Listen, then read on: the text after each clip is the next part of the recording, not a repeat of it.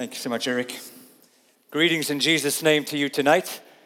Thank you for being here as we look at closing out a series where I began to propose to you that your life in honoring Jesus and in becoming more like him and your path to growing and receiving joy in your life and seeing the Lord's blessing in your life, that path may go in the opposite direction of what you would prefer it to go.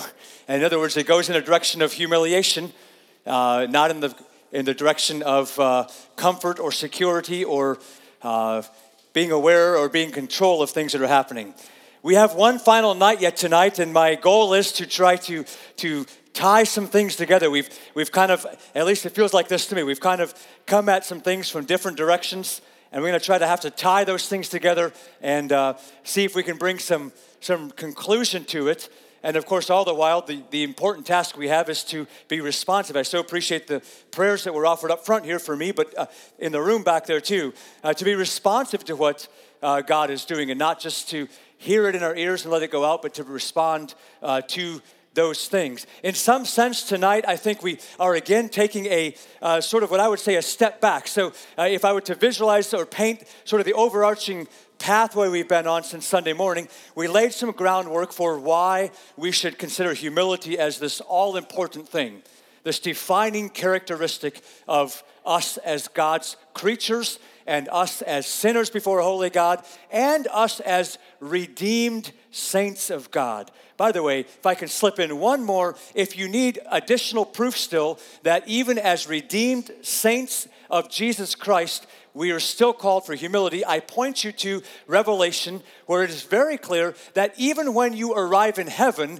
you will take your crowns off and hand them down in the feet of Jesus and say, it is all because of you. So let's get rid of the idea that somehow humility will no longer be needed. It'll be our joy to cast our crowns before him. Anyway, I divert myself here. An overarching path here would be to have laid that foundation and then take a careful look at Jesus and his humility, for he is the target. It's the verse we've been brought to over and over again. He is the goal. Have this mind among yourselves. We're going to read those words in just a little bit. Have this mind among yourselves, which is yours in Christ Jesus. So that sort of sets the target here. And then we backed away from that and said, if that's true, what has to change in my life? And I presented this picture of what it looks like for us to have humility in our daily life, which raises the bar really high. So last night we took a step back from that a little bit and said, well, to get there, to serve one another as we ought to in humility, and to love one another as we ought to in humility, and to honor one another as we ought to in humility, and to submit to one another as we ought to in humility, and to forgive one another as we ought to in humility, it really requires what I would call true holiness inside of here. Not an outward, from the outside in, I'm working it up in myself kind of thing, but an inward, what is God's Spirit really done inside of me to make me want to be like this? And tonight I think we're going to have to take a step back and say, well, what's the key to getting to that place of true holiness?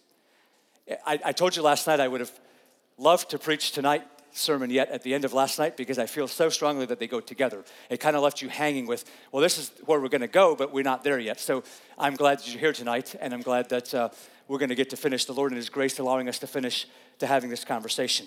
So without further ado, because we have lots of ground to cover, and by the way, we'd love tonight to have communion together. I have been just sincerely looking forward to, thank you, Irvin. I've been sincerely looking forward to having communion with a church family here ever since we've been gone for 3 months, and it sinks in. You know, one of the, you see, I do it again. I just start talking about other stuff. But one of the things that, among many things, one of the things I realized when we were gone for 3 months was how precious the church family is. How precious the church family is. A group of people that you belong to and that know you and you know them, and you can come and have ongoing action and ongoing interaction with. We missed that. I missed that when we were gone. I was reminded of the importance for everybody who calls himself a follower of Jesus Christ to have a local church family that they're part of.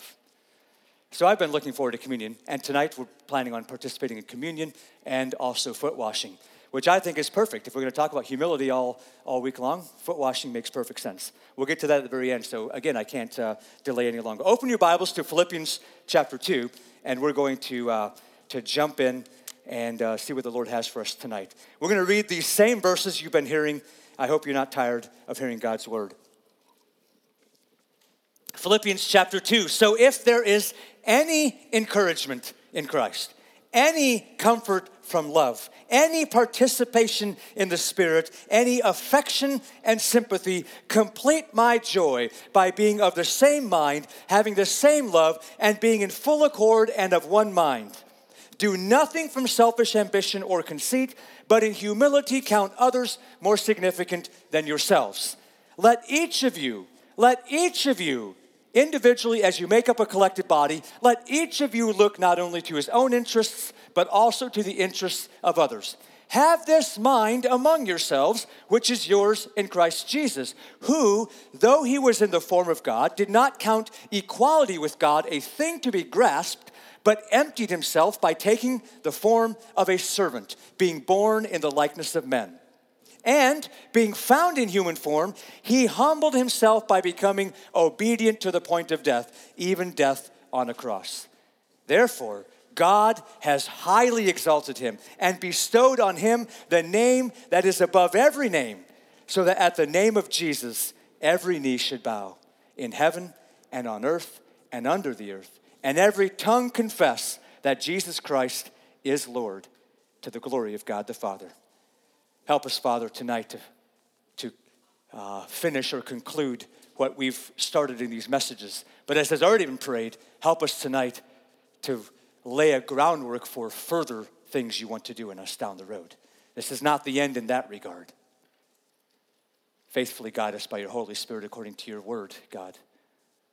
Thank you. We give you praise and glory. We honor you. We love you. We desire nothing more than to have you fill us to the very brim, that you may be everything, that we may be nothing. We want that, God. We praise you. We love you in Jesus' name. Amen. So I entitled my message tonight, the subtitle I should say, is Dead to Self, Alive in Christ. And this I'm proposing to you, just going to give away the point of where the sermon's going to head. This I propose to you is in fact the key. At the end of the search for humility, we're going to come to this phrase, dying to yourself. I could have told you that on Sunday morning already. Maybe I did, in fact. I don't remember everything I say.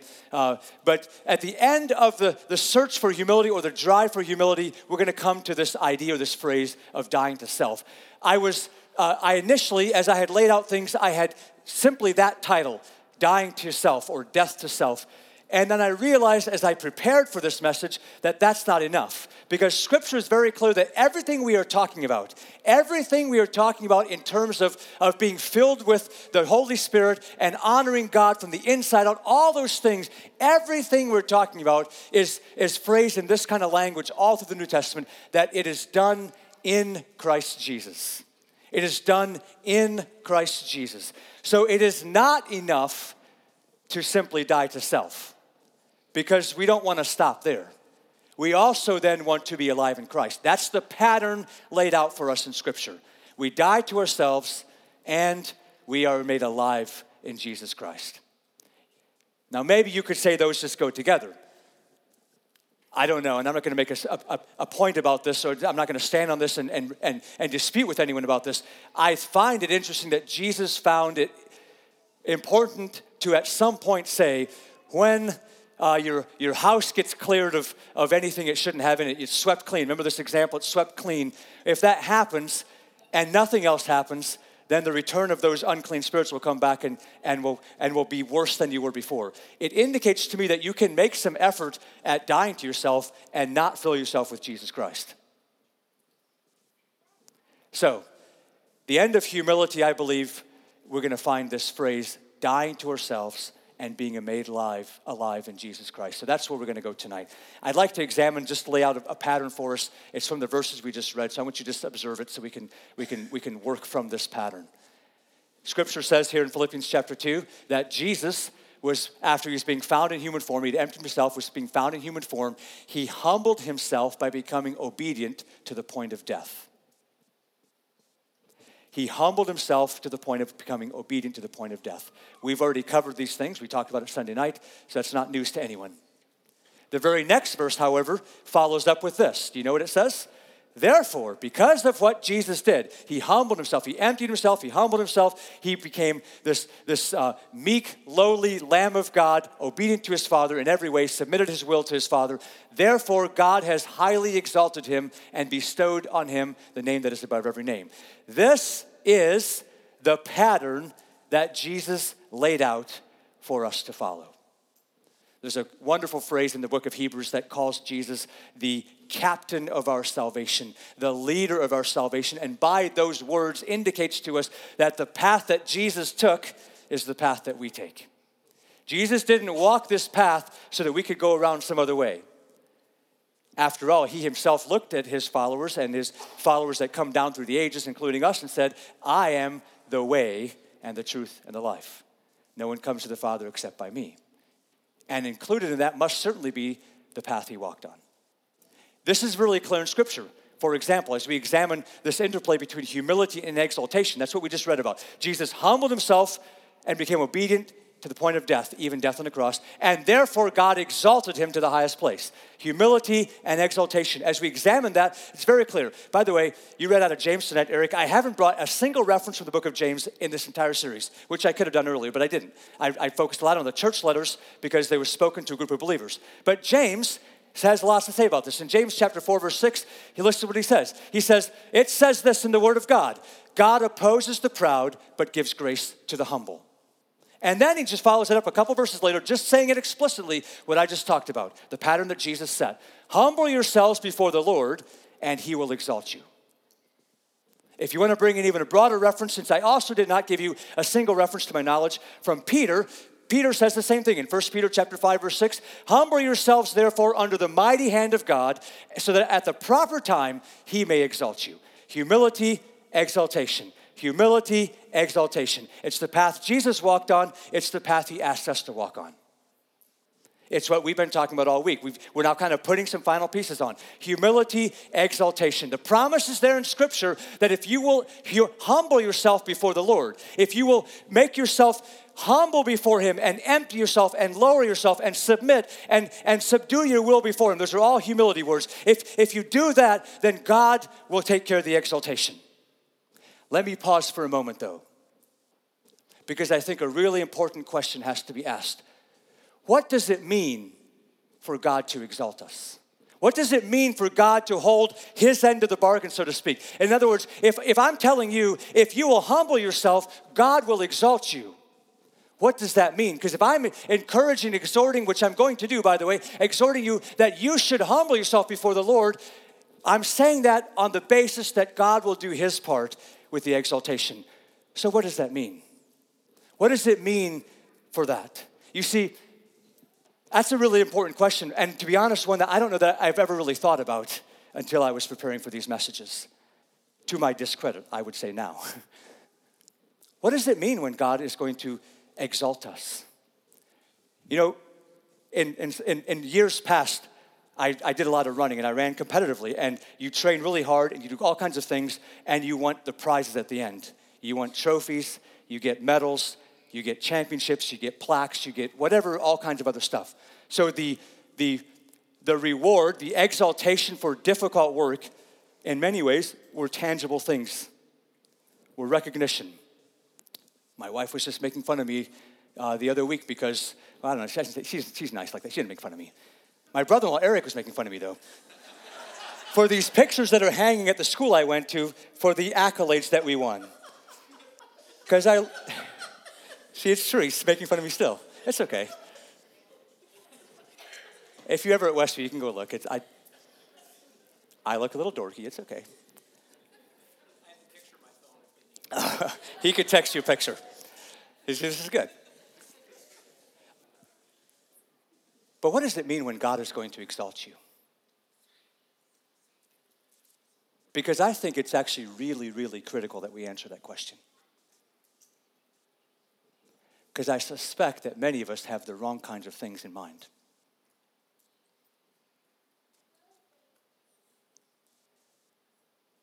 I would ask you to consider how can God's exaltation be anything different than an impartation of himself? Let me say that again. How can God's exaltation be any different than an impartation of himself? How could he give anything as some kind of reward, if you want to use that language, other than giving the best that there is?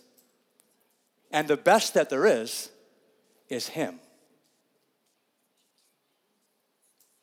In other words, I'm trying to connect together that when we read these wonderful promises, in which I read one to you last night, I read a verse to you last night that said, in light of these promises that God is making, that if you will humble yourself and separate yourself, he will come and dwell in you. There it is, by the way. He will come and dwell in you. So in light of that promise, make every effort to complete holiness in the fear of God. That's a little bit of a paraphrase of 2 Corinthians chapter 7, verse 1. In other words, when God is going to do the exalting side of the things, it should be understood that that is nothing less than him giving more of himself to us. For that is the best and greatest way that he could provide any kind of exaltation. That you get to carry around in this body more of the most high God himself. That we think any other thing, by the way, is only indicative, I'm afraid, of the pride that lurks inside of our hearts. That we think exaltation may have anything to do with reputation or accolades or status in the community or riches or any other thing that comes along with that. Now, God at his choosing can do any of those things. That's up to him. I'm not saying that. I'm saying we should go into this knowing that if we will humble ourselves before the Lord, he will exalt us, but that exaltation, get rid of all the other stuff you want to put on your shelf. That exaltation is that we might know Jesus. I think Paul said exactly those words in Philippians chapter 3, that we might know more of Jesus and have more of Jesus. I submit to you again, what could God possibly offer to us that's better than himself? And if we think any different, I think I have unfortunate news for you. You will not enjoy eternity very much if you're in heaven, if you think any different.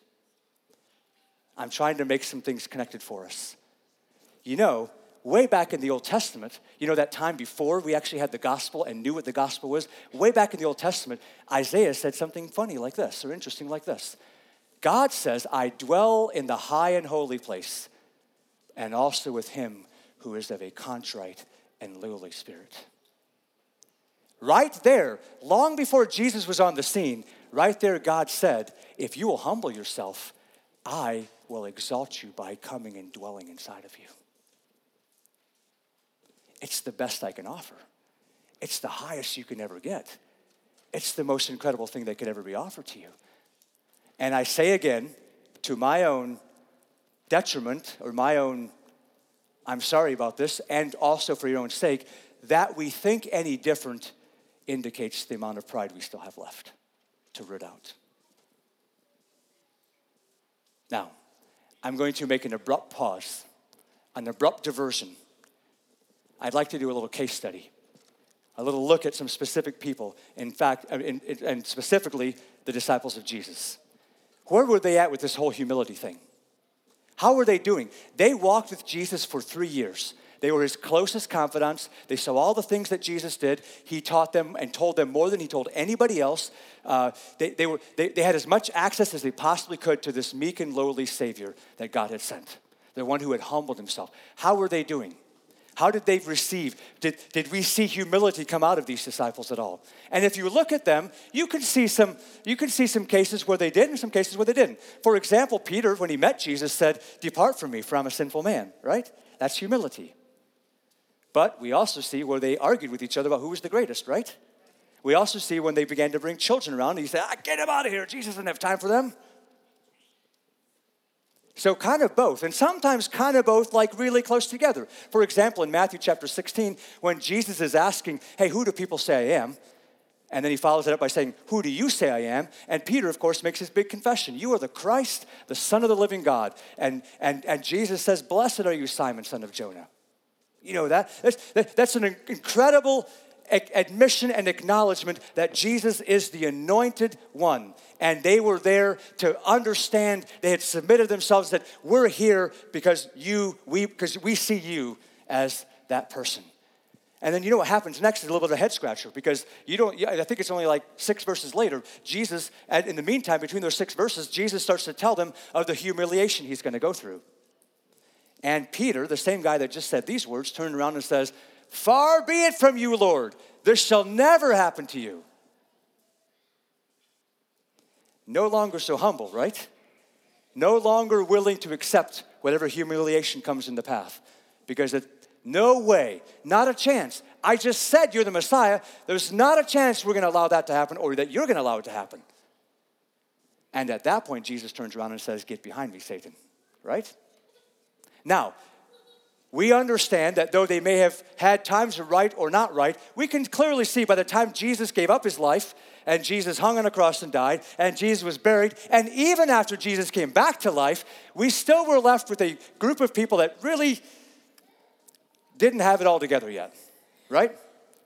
Really were not sure. In fact, Peter's like, "I think I'm going to go back fishing. I'm not sure what's going to go on. I'm not sure how to handle this. I'm not sure what to do." Still not sure what to do, I believe, with the humiliation, that God would choose such a path for his son. Now keep that there and then fast forward a bit. And in Acts chapter 5, verse 41, we read some amazing words. Because as the disciples begin boldly proclaiming Jesus and boldly preaching in his name, they get called in front of the religious authorities. They get chastised, told to stop. They go out and they do it some more. They get hauled back in again. They get threatened very, very firmly, very bodily threatened. And they leave. And in Acts 5:41, we read, they left the presence of the council and they were rejoicing that they were counted worthy to suffer dishonor for the name. So what I showed you before was a group of people that were rejecting the idea of any kind of humiliation for Jesus or his followers. And here we're reading of the same group of people that were suddenly rejoicing because they were able to suffer and be humiliated for the name of Jesus. So I ask you tonight, what happened in between?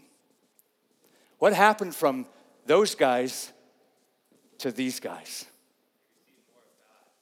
They what? They received more of God, and specifically I would say they received the presence of God. They received the power of God. What happened in between was this wonderful event called Pentecost, which Jesus foretold in Acts 1:8 when he says, "You will receive power when the Holy Spirit has come upon you, and you will be my witnesses in Jerusalem and all Judea and Samaria and to the earth." That's what happened. The Holy Spirit came. They were filled with the presence of God. That changed them from people who were rejecting the idea of being humiliated in any way and became people who were rejoicing at the idea that they might be humiliated for the cause of Christ. So when I said we're going to take a quick diversion, we actually find the same conclusion at the end of both things I've talked about tonight. For when you will humble yourself before God and he will exalt you, what is that exaltation? It's more of him. It's his presence. It's his Holy Spirit. It's him dwelling in you. And when we look at the people of the disciples of Jesus, and they went from rejection of humiliation to rejoicing at humiliation, what took them there was the presence of God, the Holy Spirit. The impartation, the filling of who Jesus was, who God is. I tell you the same things. They're the same thing. It's the same answer. Which must lead us to the unmistakable conclusion that at the end of our quest for humility, if the Bible says we should become like Christ and humble, at the end of that request for humility, something has to happen, and that key something that has to happen is we have to die to ourselves, be emptied of ourself, and filled with God, filled with his presence, filled with the Holy Spirit. Thus brings me to the next point we have to spend some time with. Perhaps the pinnacle or the final ending conclusion of the entire series since Sunday morning.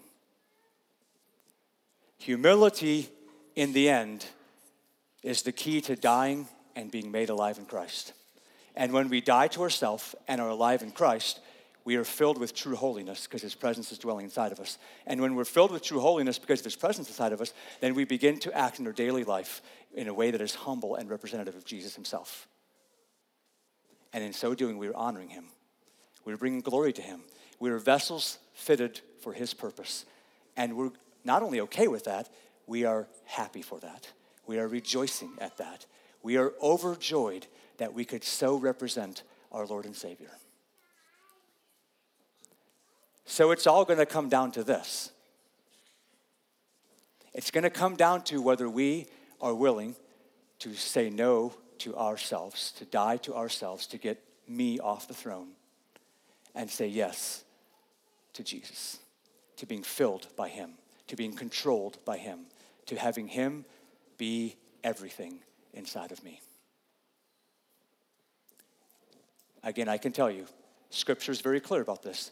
Galatians 5:24, Paul wrote to the Galatians, he said, those who belong to Christ, let me read that again since I put a pause there. Those who belong to Christ Jesus have crucified the flesh with its passions and desires.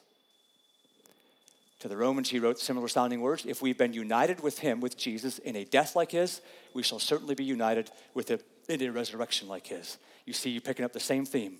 Humility, exaltation.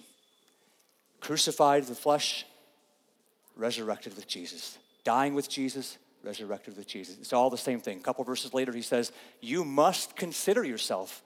You must think of yourself this way. And sometimes the crux of it is actually right here in this. God sees you as this way when you've received what Jesus has done. We sometimes don't see ourselves this way. You must consider yourselves dead to sin and alive to God in Christ Jesus. For some of us, the work is in truly surrendering and really saying, that's what I want. I want to die to myself and be alive in Christ Jesus. Everything is yours. For some of us, the work may not be so much that. It may be asking God to show us what we really look like or really are like when we are dead to ourselves. Because we've said it, we've wanted it, but we continue to hang on or continue to want to work things out by ourselves. Paul would simply say, what began in the spirit, are you going to finish it in the flesh? Actually, just last night in a conversation with the guy after the service last night, recognized that even when we're caught in that trap, it's a thing of pride, right? Because we're worried about how we're going to work all of it out and make sure that we're not going to make mistakes anymore, and we're going to.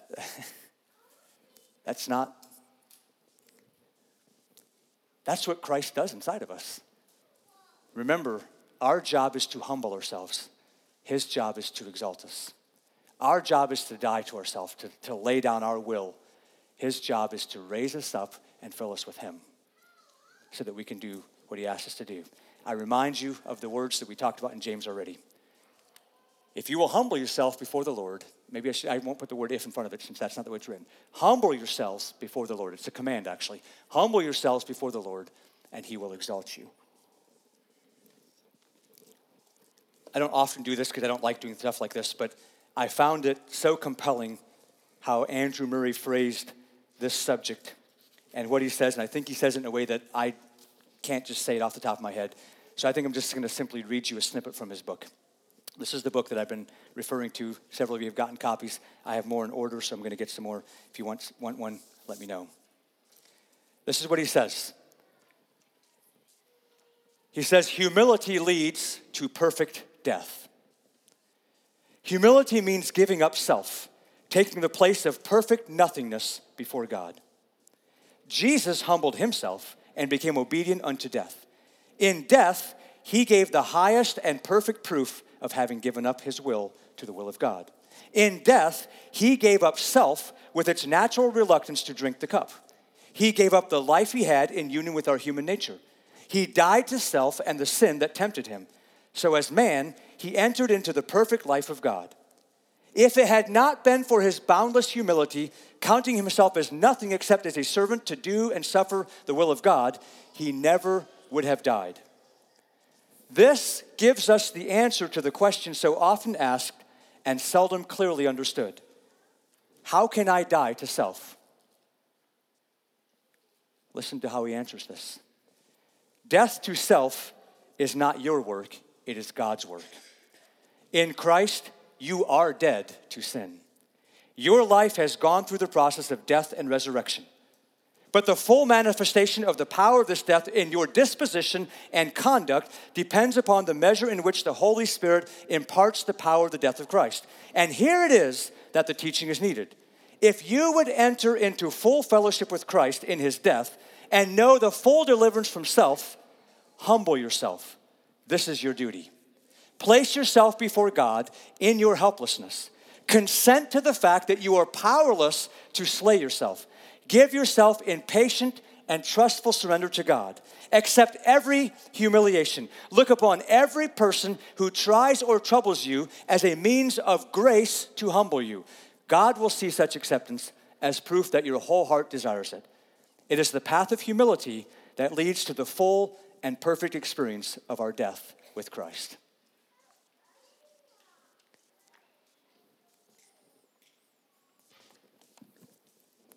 I've used this line before, I think. I'm going to say it again tonight. The reason dying to ourselves so we can be made alive in Christ is so important is because we have to come face to face with the fact that pride is not going to root out pride. Our sinfulness is not going to take care of our sinfulness. We are not going to be able to pull this off. It's in fact the entire point of teaching on humility, is for us to acknowledge, I'm not going to be able to do this. So my duty is to lay myself before the Lord and say, I have nothing left, no agenda, I have nothing to bring to the table. That's a phrase I've used before. I am surrendering my will and putting myself before you. We'll talk about this in just a little bit again. So that you can take care of what I can't. You did through Jesus already, the salvation and the redemption, but I want it to be effected in my life. I want it to be taking place in my body, in me. I want the power of the Most High active in me. So I'm dying. I'm letting go. I'm considering myself nothing so that you can come do what only you are going to be able to do. Which brings us to, got to find my clicker, brings us to the final section here that we want to spend time with tonight, because we do have this opportunity, participating in Christ's death.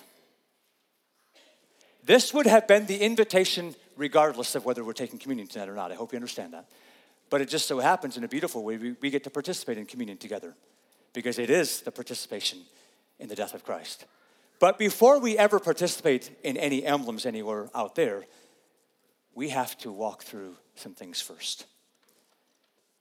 Because participation in the body and the death of Christ and the resurrection of Christ aren't done through emblems on the outside. They're done through the work of the Holy Spirit on the inside. I'm excited to show you tonight as we walk through the things we would always walk through in communion, to show you how much humility and how much our response to Jesus' humility is baked right into what Jesus did on the Passover night. Jesus, the King of the world, the Creator of the world, the one who was going to be given the name above all names, that every knee should bow, Jesus sat in front of his disciples. He had washed their feet. He had humbled himself before them. And then they sat down to a meal. And he said, I have been waiting eagerly for this. From the Gospel of Luke, we read that Jesus took bread, and when he had given thanks, he broke it and gave it to them, saying, this is my body, which is given for you. Do this in remembrance of me. Bread, which signifies the sustenance that God gives. Jesus had earlier said we don't live by bread alone, but by the words that come from God. And he himself was the bread of life. He was the living word of God. Notice what he does. Notice carefully what he does. He takes bread. He gives thanks for it. He says, this is my body. This is representing me, my body, my human body. And he broke it, and he handed it out. He said, take, eat from this. You see very intentional humility, don't you?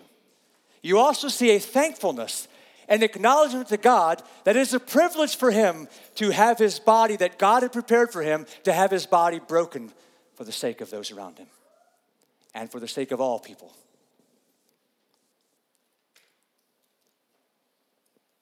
Notice the last phrase. Do this in remembrance of me. A very familiar phrase when we come to communion time, right? And I dare say probably most times we simply leave that phrase at Jesus is telling us that we should continually participate in communion to remember what he's done.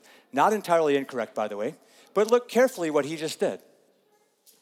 And I ask you, is he not giving you an invitation to follow the path that he's walking? I mean, literally, that's what he's doing, right? What does he mean when he says, do this? Eat some bread? No. He means recognize that God has given you a body. Give thanks to God for the body that he's given to you and allow it to be broken and given to those around you. What else could he mean? Because it's the path that we've talked about and bumped up into in every single passage I've read to you this week. Humility, exaltation. Death to self, alive in Christ. Very, very consciously, I beg of you tonight, very, very consciously, before you ever step close to a piece of bread that you're going to eat to signify your thanksgiving what Jesus has done, would you please consider whether you are truly willing to look at God and say, thank you for the body you've given me. I don't know what you think about your body, but to tell him, thank you for the body that you've prepared for me. I see it as bread like Jesus did, and I'm willingly holding it to you to be broken and handed out to those around me. What else does participation in the death of Christ mean except for that? What else can it mean? How could you offer Jesus any less?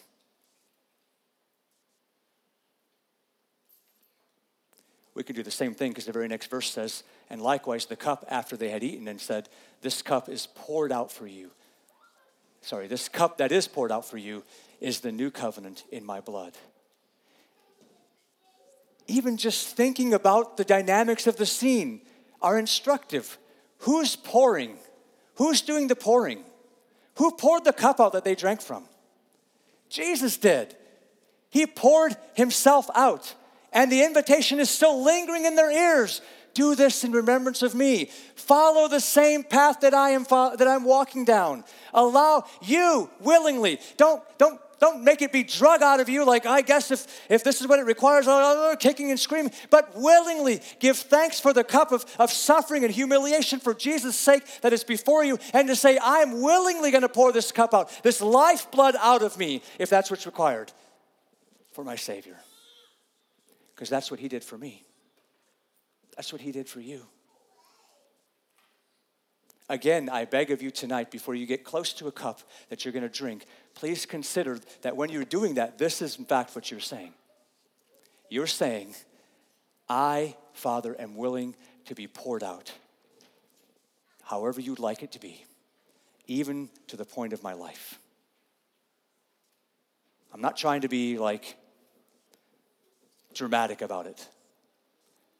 But it's very clear that the cup represented blood, right? He says it right there.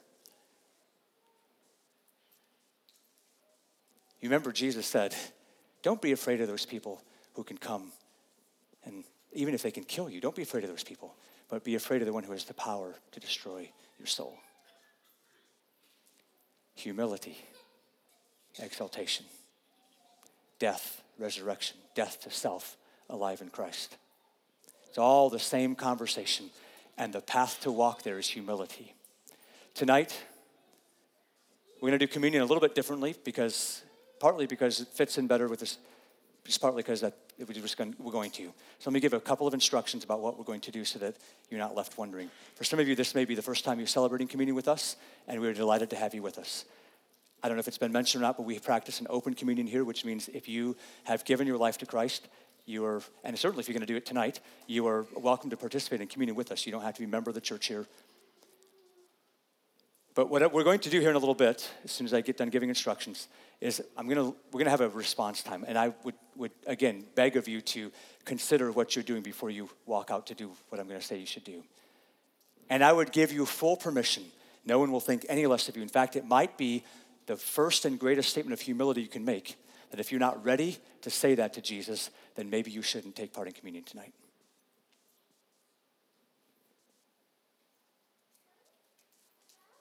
That's okay. I think Jesus deserves our sincere worship. And I think we ought not to make a mockery of participating in his death so that we might participate in his resurrection, be alive in him, if we don't actually mean it. So we're going to have a little time of response, and you can take as long as you want. If you want to come up here and pray, if you want to pray at your seats, again, you know me. I said it on Sunday night. To me, it's not just about how many people come forward or anything. I'm not up to, it's not up to me. It's up to the Holy Spirit. He's in charge of you, not me. So the question remains for us. Having said all that, the question remains for you. Are you in a place where you are ready to come to Jesus? Maybe you've done it before, you're going to do it again, or maybe it's the first time, and you're ready to say, I understand dying to myself and pursuing humility in a way that's different than I had before, or I understand it again, maybe if that's the case, and that's what I want. I'm emptying myself. I want to become nothing so that you might become everything. I'm going to give us a chance. You can respond. If you want to walk up front, you can do that. If you want to pray where you're at, when you are ready, you can go participate in communion. And when you're done, just come back in here. Father, the reality is, all of my words, all of even the stuff I've taught, apart from your inspired words from the scriptures, are just that. They're just my words. But the reality is that you have declared in your word and have revealed through your word and through Jesus Christ, your Son. The reality is that we are helpless before you. That though you designed us to be humble before you and to enjoy you and all of you that we can take, we broke that because of our sinfulness. Chief among that is our pride, leading us to all kinds of other rebellion and sin.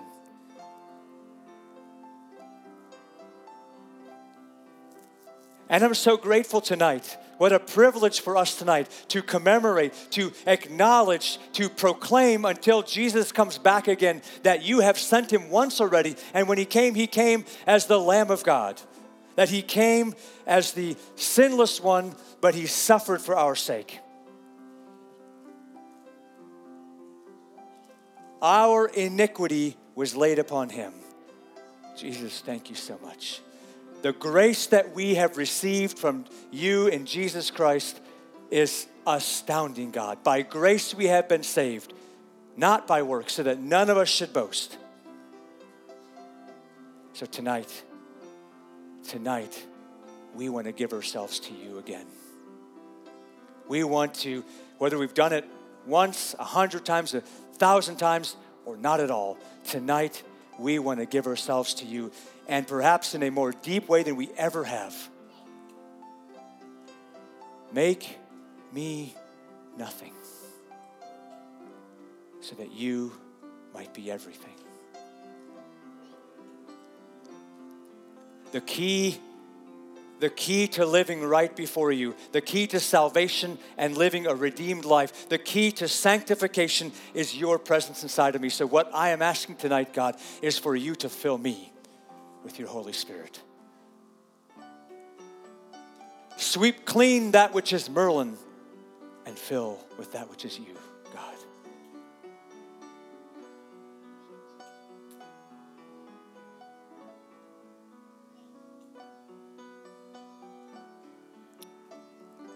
Thank you for this opportunity tonight, God, to contemplate these things, to respond to these things, and then to walk out and say, Jesus, I'm with you. I hide myself in you. I'm dead to myself. I'm considering myself dead to sin and alive to you, God, in Christ Jesus. Lift me up. Set my mind on things above, my heart on things above, where you are, Jesus Christ. For my life is hidden with you.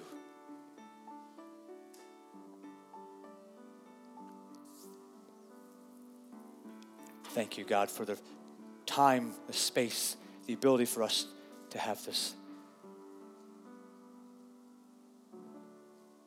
time with you. Help us to not let it slip away. Thank you, Father. Again, church, I'm just going to be quiet now. Invite you to respond however you'd like to. And when you're ready for communion and foot washing, you can do so.